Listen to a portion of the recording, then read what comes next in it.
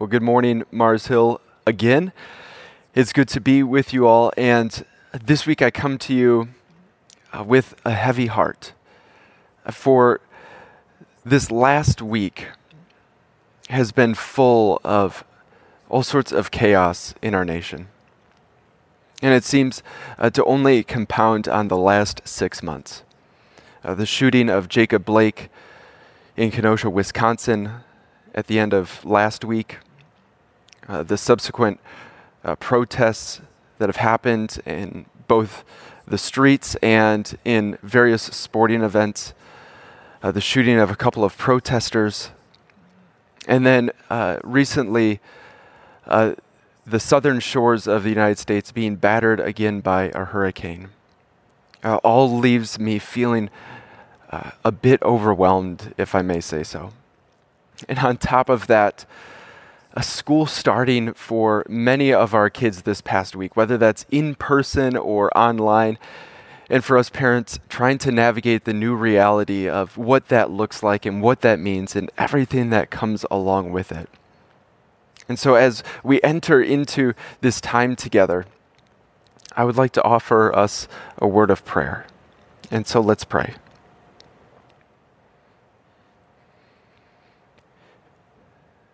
God, when the waters rage all around us, when our nations seem to crumble, when it appears that the mountains are going to be swallowed into the heart of the sea, your invitation to us is to be still and know that you are God. And so God, may you calm our fears and anxieties. May you still our hearts with your great love. May we witness your justice and your power and your might. And may we see reconciliation and healing in our nation. God, we long for the land in which we reside, for the relationships that we have, for the ways that we structure our systems to be representative of the love that you have for us and that we have for you. And so God, make us more and more into the image of your Son, Jesus. And that your church may lead the way in proclaiming your good news for all people. And we ask these things in Jesus' name. Amen. And so today we turn to John chapter 12. And although the sermon that I had in my mind a week or a couple of weeks ago is not the sermon that is coming to you today, because of the recent events, I still believe that God's word speaks to us. That in a powerful and mysterious way, that when we encounter this text, we are encountering the living God, and God is speaking to us. And so let's turn our hearts and ears to this story to see what God has to offer for us. John chapter 12. 6 days before the Passover, Jesus came to Bethany, where Lazarus lived, whom Jesus had raised from the dead. Here a dinner was given in Jesus' honor. Martha served, while Lazarus was among those reclining at the table with him. Then Mary took about half a liter of pure nard, an expensive perfume. She poured it on Jesus' feet and wiped his feet with her hair. And the house was filled with the fragrance of the perfume. But one of his disciples, Judas Iscariot, who would later betray him, objected. Why wasn't this perfume sold and the money given to the poor? It was worth a year's wages. He did not say this because he cared about the poor, but because he was a thief. As keeper of the money bag, he used to help himself to what was put into it. "Leave her alone," Jesus replied. "It was intended that she should save this perfume for the day of my burial. You will always have the poor among you, but you will not always have me." This is the word of the Lord. Thanks be to God. In 1905, William Sidney Porter, under the pen name O. Henry, put to paper what has been come to known as a piece of literature, a short story that is known for its comedic irony ending. You see, the short story tells of a young married couple, Mr. and Mrs. Dillingham Young, Jim and Della, as they're known in the story. And this young married couple is poor in money, but they're rich in two things that each of them has that they treasure. For Jim, it's a pocket watch that's been passed down through the generations, and he keeps it with him wherever he goes. And for his wife, Della, it's her long, beautiful, flowing hair. Now, it's the day before Christmas, and Della sets out to purchase her husband, Jim, a gift with $1.87. And she knows that it won't get him much, that it won't get him the gift that she desires to get for her husband, to show her love and her affection. And so she goes to the local salon, and she pulls down her hair, and she asks how much will they give her for it. And they tell her $20. And so she sets out after losing her hair to go and purchase Jim a gift, and she knows just the thing: a gold chain for his pocket watch.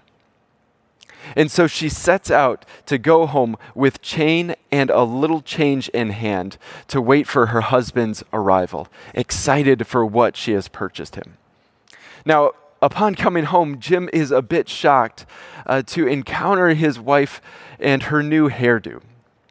And I would imagine his face expresses a bit of this surprise and shock, and surely O. Henry tells us about that in the story. And she pleads with him, saying, "It'll grow back. I'm still the same person that you love." And from out of the pocket of his coat, he pulls out a gift for her. And he says, "Open this gift, and you'll see why my face was so when I entered into the house and saw your hair." And she opens up this gift, and it's a beautiful set of combs that she has wanted for a long time. But she knew that they would never be able to afford. And she proclaims, "My hair will grow back, and I'll be able to use these combs. Now let me show you the gift that I got for you." And so she holds out this gold pocket watch chain, and she says, "Let's see your watch. Let's put it on there." And Jim puts his arm around his beloved wife, and he says, "I sold my watch to buy you the combs." This story tells the irony of each of them giving up what they loved the most for the person they loved the most. That love cost them something. What has love cost you? Here in chapter 12 of John's Gospel, we're told that Jesus has returned to Bethany from the wilderness. And we are now in the final week of Jesus' life and ministry. That's right, of the 21 chapters in John's Gospel, the final 10 are devoted to Jesus' final week on earth, his final week of ministry. And so I think John is trying to tell us something, trying to point to something here in his gospel about the importance of this final week and what it means for the world and what it means for us. And so this chapter, this story that we have encountered here is the beginning of that final week. It's the opening notes of this final movement. And the scene is set with it being 6 days before the Passover, one of the big three festivals that people would come to from all over Israel, from the surrounding area, over a week in advance to prepare themselves, to ritually purify themselves in preparation for this festival. There's some accounts that the city would swell 3, 4, 5 times its amount because so many people were coming to Jerusalem to celebrate the Passover. And the Passover of these three big festivals is perhaps the biggest, because the Passover tells the story of the God of Israel becoming the King of Israel. That before the people of Israel had earthly kings, before they requested to have an earthly king rule over them, they had one king, and her king was God. And so this scene is being set. That the Passover, this festival that celebrates how God had freed the people from an oppressive ruler, how God had freed the people and saved them, not to turn around and to re-enslave them as other earthly kings would do, but to turn around to free them, to liberate them, to save them, to bless them, for them to be for the world God's treasured possession. To display to the world what God had done for them, to display God's costly love. So the Passover then is a celebration. It's a celebration that looks back to what God had done. A celebration to what God had done in Egypt, what God had done in Assyria, what God had done in Babylon to free God's people and to give them a land of their own. And at the same time, the Passover looked with one eye forward into the future, with hope that God would do it again. That what God had done before, that God had done some amazing things in love, God would do again. And that God would indeed be Israel's and the world's true Lord and King. And that it wouldn't be Pharaoh, that it wouldn't be Herod, and that it wouldn't be Caesar. God did some great things because of love. So all of this history, all of that longing for God to do something incredible again, all of that hope is wrapped up into this one week. And this particular story is that pivotal moment when it is coming into fruition.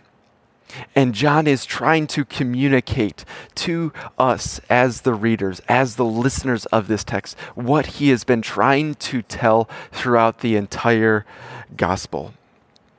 That something is happening here. That something incredible is going on. And so, we're told it's 6 days before the Passover, and that Jesus comes to Bethany. And here Jesus is dining with some guests. Maybe you remember them from just a chapter before, a small little story where Jesus raises Lazarus from the dead. Now he is having dinner with Lazarus. And Mary takes a half a liter, or a pound as it's described in some other texts, of perfume, expensive perfume, and she pours it on Jesus' feet and wipes his feet with her hair. And the house is filled with the fragrance of perfume. What a strange and perhaps uncomfortable moment for everyone in that room. I mean, this seems to be such an act of extravagance, such an act of love and intimacy, that this perfume, as the writer tells us, and as Judas describes later, could have been sold for a year's worth of wages. Now think about that.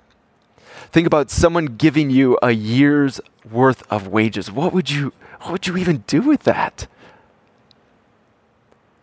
It's incredible. It's remarkable. And something this costly, this expensive, points to one of two things. Either Mary is flush with cash, or that this was a family heirloom that was passed down throughout the generations, that one could sell if they came upon challenging times. Now, since Mary does not use this on her own brother Lazarus when he dies, it seems to point to the latter rather than the former. That this precious perfume, this expensive perfume, was a family heirloom that was passed down through the generations and was a safety net, was used to help support and protect the family in a time of trouble.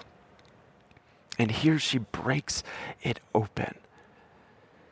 And she douses Jesus's feet. And it says it fills the whole room with that smell. You know what that's like when a particular smell just takes over the room.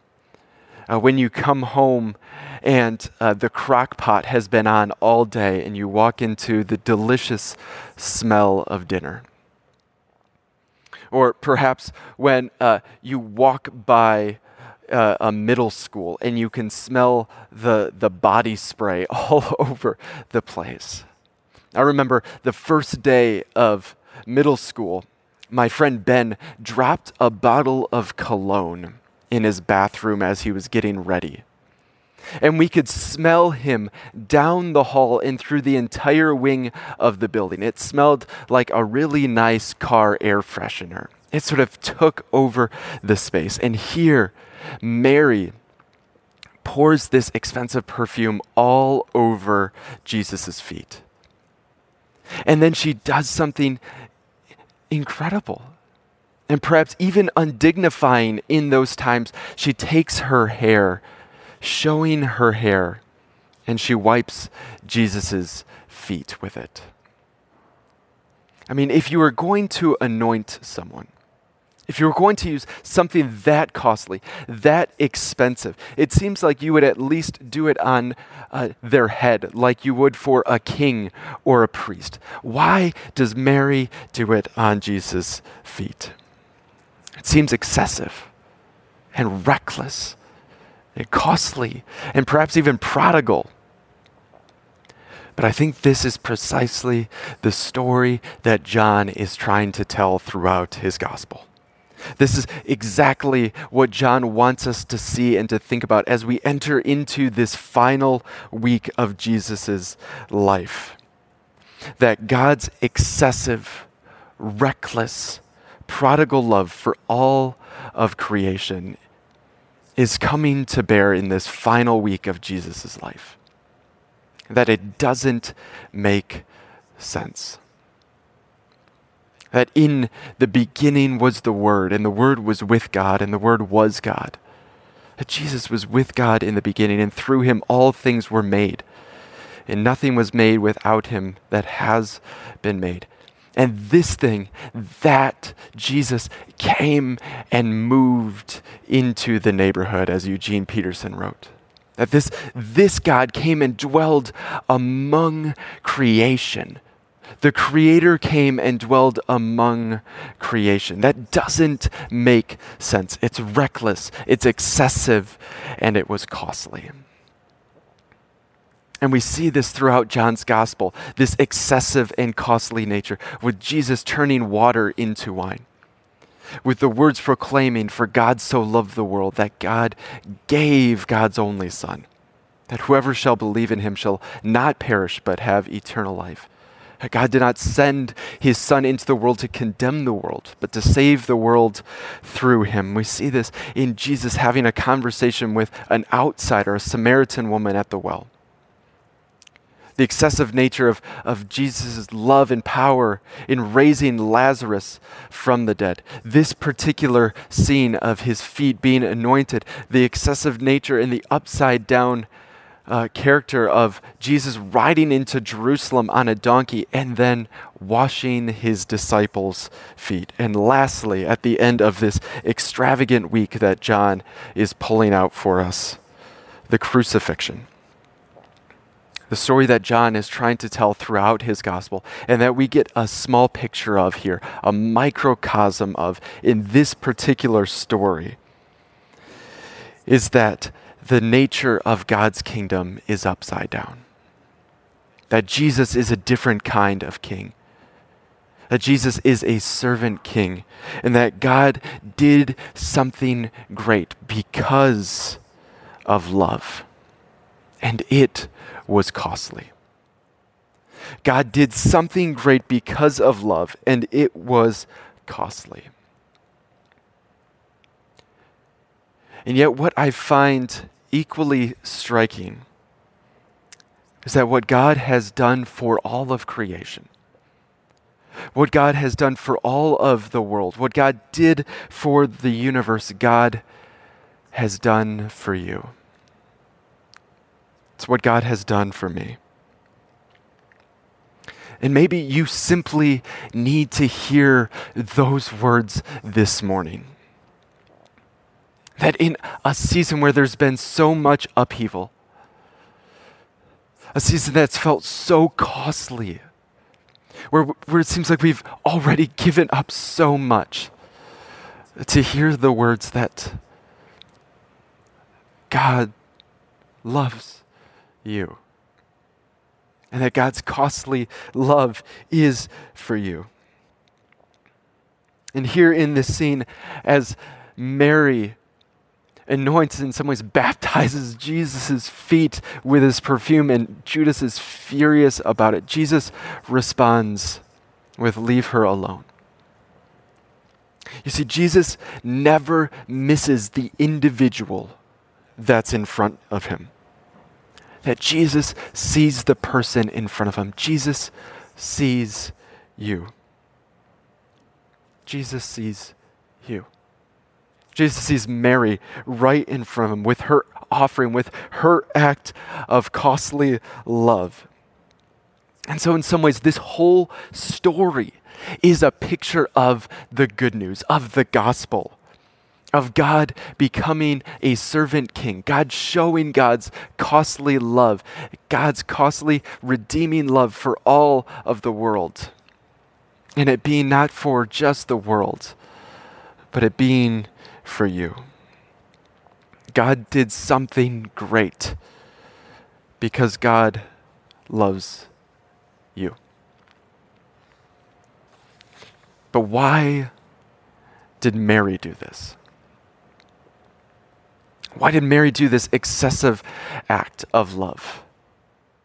I mean, perhaps we can wrap our mind around God's infinite love, God's incredible love, and God coming to be a person to show us God's love. But why did Mary do this?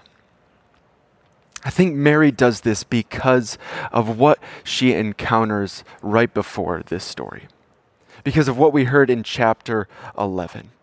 You see, Mary has her own experience of loss, her own experience of brokenness, her own experience of carrying a cross, that in the midst of her brother dying, Jesus comes to her and cares for her.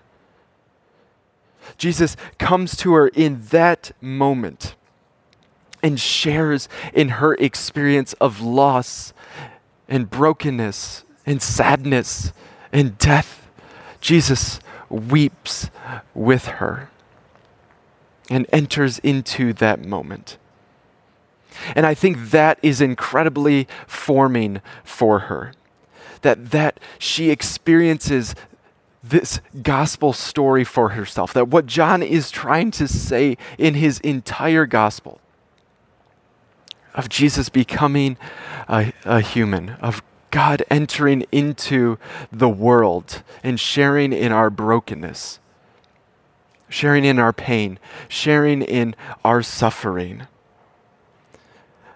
That in that we hear some good news, that God is with us. And so Jesus enters into this tragic and broken moment with her. And now she is caught up in that story and is telling it in her own way to the world. She's so formed by this costly love that she pours out this perfume on Jesus' feet, that she gives an example of costly love herself, that the story has formed her and shaped her and changed her. And she has to live it out. Mars Hill, I think in order for us to be grounded and to be full of the fruit of the Spirit and to live out this costly love in the next 4 months, I think we need to be more intimate with the story of Jesus than with our social media feeds. I think we need to be more formed by the songs of the saints than with the chorus of fear that is all around us. I think we need to be more intimate with God the Creator than we are with statistics and memes. I think we need to be more formed and shaped and empowered and inspired by the Spirit than we are by headlines. I think unless we find ourselves caught up and formed in this gospel story, this good news story that we find here in John 12, that we will consistently discover over the next 4 months, the next year, the next 4 years, that we have completely missed Jesus' invitation to life and flourishing and peace through carrying our own cross. You see, Mary gives us a picture of discipleship. She is a disciple. She gives us an example of what it looks like to follow Jesus in this costly love. A self-emptying devotion and worship to the one who did so for the entire world. Disciples are people who have had an encounter with the servant king and now follow him in the way of costly love.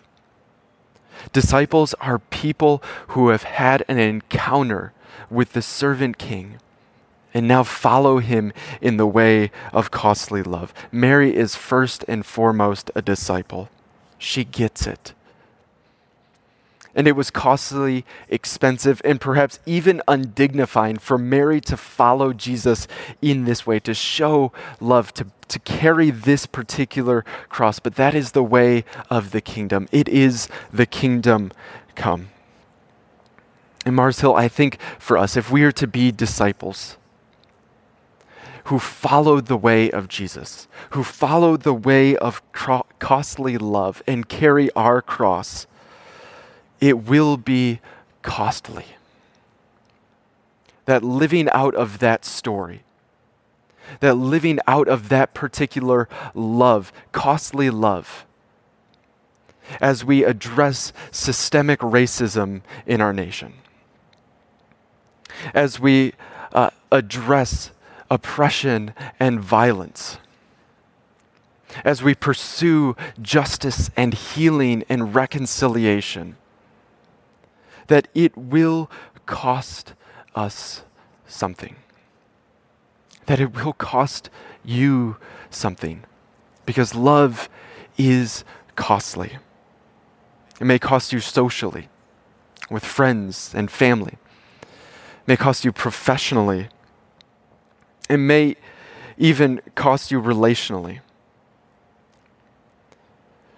But this is the way of Jesus, and it's the invitation that we are given here through the life and actions of Mary. For as much as Mary displays a costly love, we have Judas. And he's not really concerned about the poor. He doesn't really want to help the poor. It's not for him about making measurable change.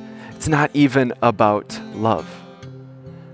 It's about control and power and having the last word. And it's about appearance. But for Mary, she's willing to sacrifice the little that she has in following Jesus. Where Judas is willing to sacrifice Jesus. Mary is willing to sacrifice the little that she has to follow Jesus in this costly love. But Judas is willing to sacrifice Jesus. The love of God is costly.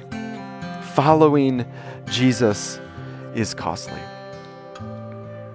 And I imagine, Mars Hill, as we continue to try to be a community that follows in this costly love, that speaks out against the systemic racism in our country, that points out when wrongs have been made, when we confess that we ourselves have been a part of these systems at times, that it will be costly, and that it will be difficult, and it will be challenging. But the good news is that Jesus is there with us, carrying his cross as we carry ours. And in Jesus' great act of love, and by the Spirit, we too are able to love costly. In the name of the Father, and the Son, and the Holy Spirit. And so now, Mars Hill, we turn to a physical representation of this costly love, of Jesus' costly love to us. For on the night that he was betrayed, Jesus gave us this meal.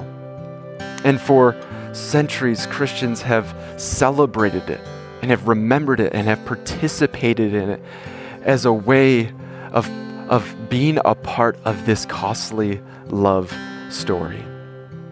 And so I say, the Lord be with you. Lift up your hearts. Let us give thanks to the Lord our God. And so the story has been passed down to us that on the night that Jesus was betrayed, he took bread. And after giving thanks, he blessed it. And he broke it. And he said, "This is my body given for you. Do this in remembrance of me." And after they had feasted, he took the cup. And he said, "This cup is the blood of the new covenant." It's the cup of costly love. Whenever you drink of it, do this in remembrance of me. And so whenever we take this bread and we drink from this cup, we proclaim the Lord's death until he comes again. And so we ask God's Spirit, come Holy Spirit, come upon these elements, that they may be to us the body and blood of Christ.